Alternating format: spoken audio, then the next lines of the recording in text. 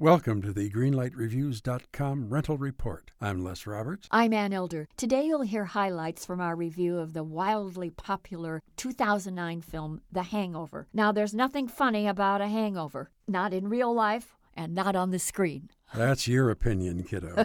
Anyway, three buddies take their groom-to-be to Las Vegas for his bachelor party, then wake up hungover in a destroyed hotel room to find that they've actually lost him. It's too bad that the writers went so off the wall and they really went over the edge. When a movie that has a good idea like this one, The Hangover, it's surrounded by goop and it's mired in filth. What happens is that the Enterprise nearly drowns in its own R-rated muck. There are a couple of scenes that I disliked a lot, like the time that they're all arrested and abused by the police in Las Vegas. But for the most part, God forgive me, I laughed my head off. Well, there's nothing wrong with baggy pants humor. I just think that sometimes they strained in the taste department. Okay, because of all the terrific acting, because of the good direction, I chose to ignore the overabundance of profanity, and I am going to give this a green light. There's enough R-rated stuff in this movie to make the girls blush and the boys stand up and cheer. So it is a yellow light movie. Okay,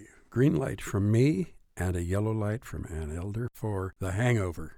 Don't you know that you're a grown-up? I'm a grown-up. Me too. Yep, me too. But these days, being a grown-up can really suck. Luckily, we're grown-ups who grew up in the coolest generation. We had video arcades. And also some of the best TV and movies ever made. We lived the origin of awesome consumer electronics. The list goes on and on. Yep, Generation X. Exactly. And we're Gen X grown-up. Every week, the Gen X Grown Up podcast explores media, tech, toys, games, and more from both yesterday and today. Through the eyes of Generation Xers who absolutely love that stuff. You can find us on iTunes or wherever you get your podcasts. Or find us on our website, genxgrownup.com. Life sucks as a grown-up. All right, you think that was good enough? I hope so, man. I'm tired.